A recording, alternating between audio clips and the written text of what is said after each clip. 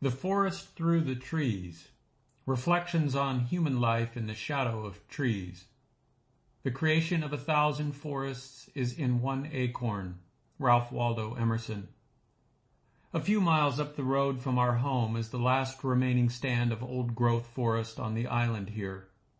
There you can walk among giant Douglas fir with deeply furrowed bark blackened by centuries of fire, or sink your toes into a carpet of moss covering the intertwined roots of towering Sitka spruce and listen to the subterranean streams trickling beneath your feet.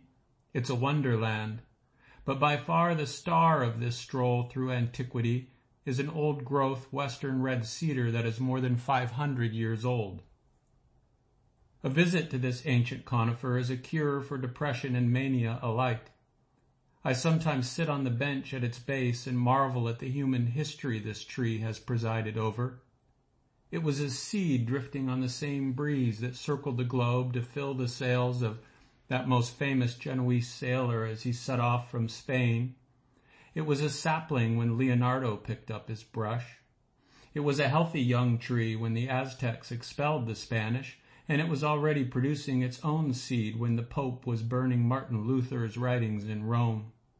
It was fully mature when 1-week-old Mary, Queen of Scots, inherited her throne, and it had stood nearly a century by the time Shakespeare was born.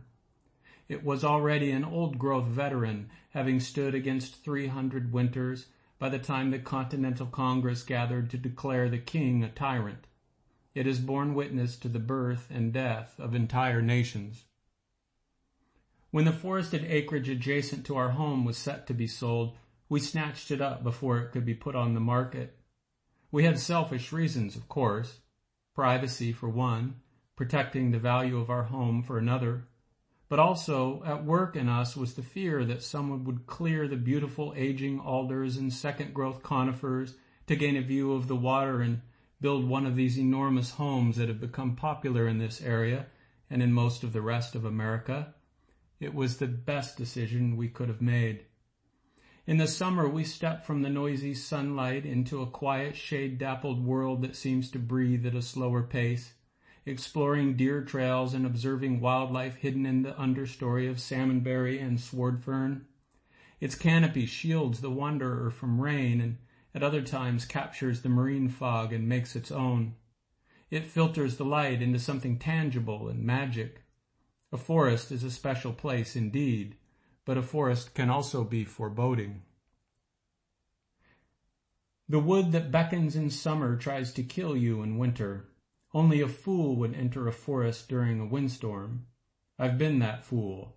The sound is deafening, a cacophony of the whoosh of wind whipping through the treetops and the creak of swaying trunks strained to their limit as huge tree-sized limbs splinter free and rain down like javelins and impale themselves with a thrumph so deeply into the rocky clay beneath the duff that they cannot be pulled out again and must be felled later like standing trees with a chainsaw.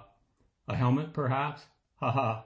Even a car roof would slow these falling branches. Only the fraction of a second one would need to know that they were dead. Sometimes whole trees come down, or worse, the top half of a tree, and the ground shakes when they hit.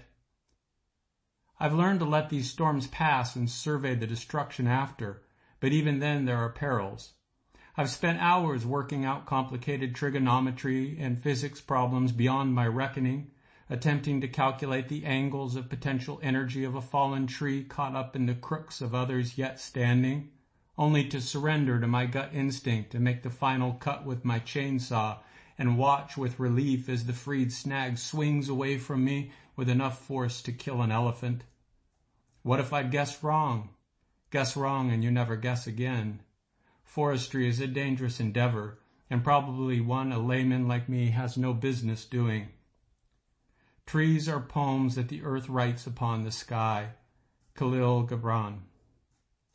During one of these storms, a large hemlock was toppled, its roots ripped right out of the earth, still clutching boulders and half-rotten logs now suspended 10 feet in the air. In the soil beneath the upturned roots, I found an old sardine tin, doubtless the remains of some logger's lunch. I sat looking at this tin for a long time. Who was the man who had eaten them, I wondered? Had he sat where I was sitting and joked with his fellows while they passed a flask of moonshine after lunch? Did they follow the trees as horses pulled them to the cove, or did they drop them and leave them where they lay for others to move? When I finally bucked up the fallen hemlock, I counted the growth rings. More than 100 years had passed since that hemlock took seed on the site of that long-ago lunch.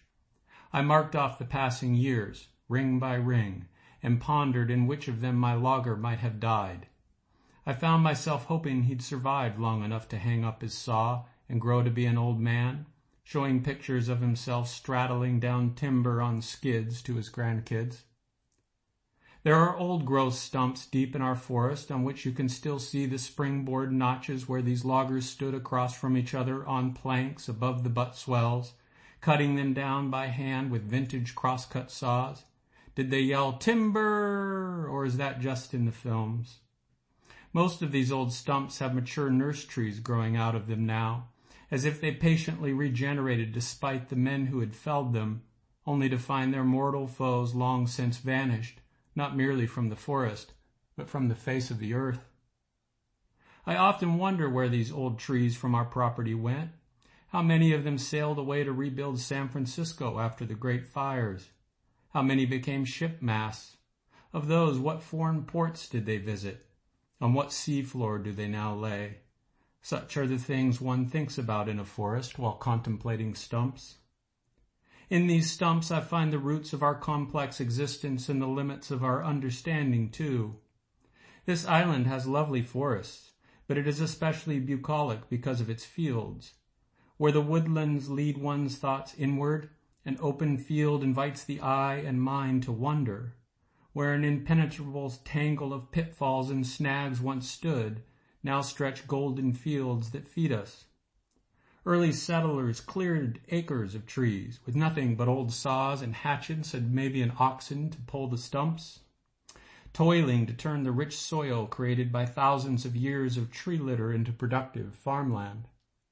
Some of the island's farmland is so beautiful it is now protected as a National Historic Reserve.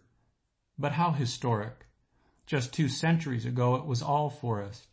And 10 millennia ago, when the glaciers first receded, and before the land sprang back, it was all undersea. And before that, it was hidden beneath a mile of ice. I know all this, but I don't really understand it. I can't. The scale is too big. It's like trying to describe standing on the moon in the space of a postcard, or capturing Mount Everest in a single snapshot. It can't be done. But I can sit on that bench and look up at that old cedar. It's still here after 5 centuries, and it's still alive. It probably will be after I'm gone.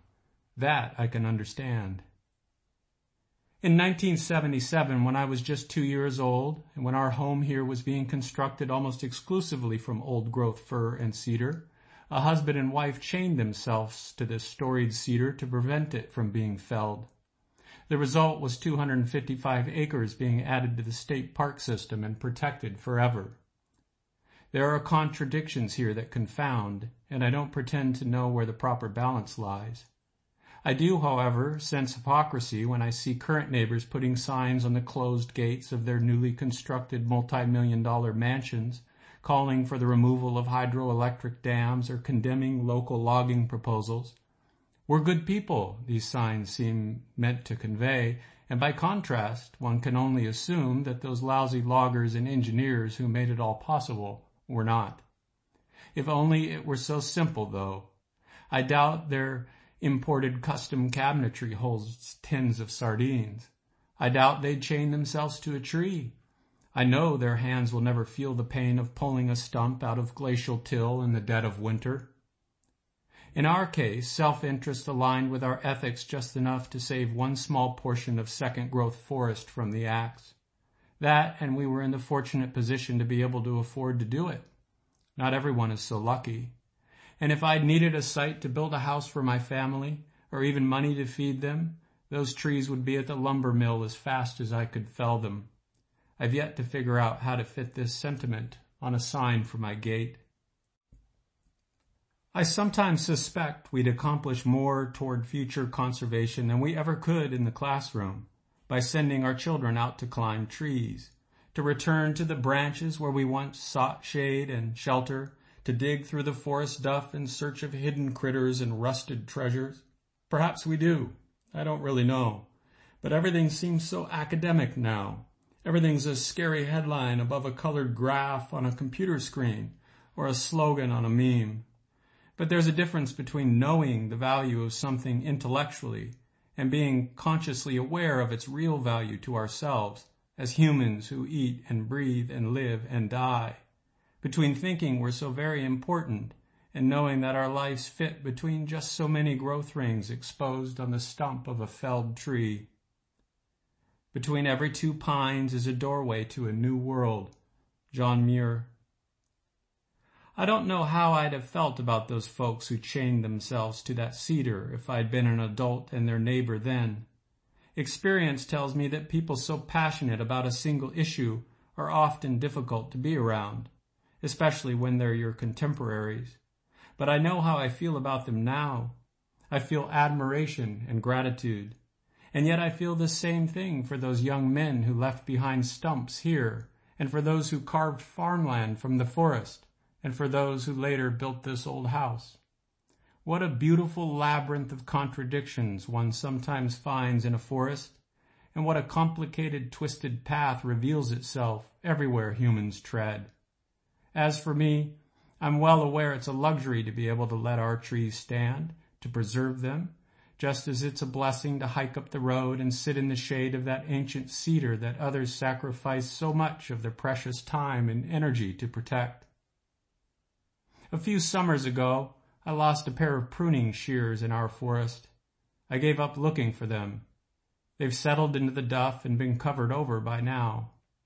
It makes me smile to think that perhaps some future windstorm will turn over a tree that is now just a seed on the breeze, and that someone not yet born might sit in this forest looking at those rusted shears revealed in the clay and contemplate the life and death of their owner. In which ring will it be? I don't know. I don't want to. But I hope it happens. I hope the trees are still here. I hope we're still here. Until then, I'm here now, and so are you. But it's all so very fleeting, isn't it? Trees make that clear. But there's beauty in this life, perhaps because it's ephemeral.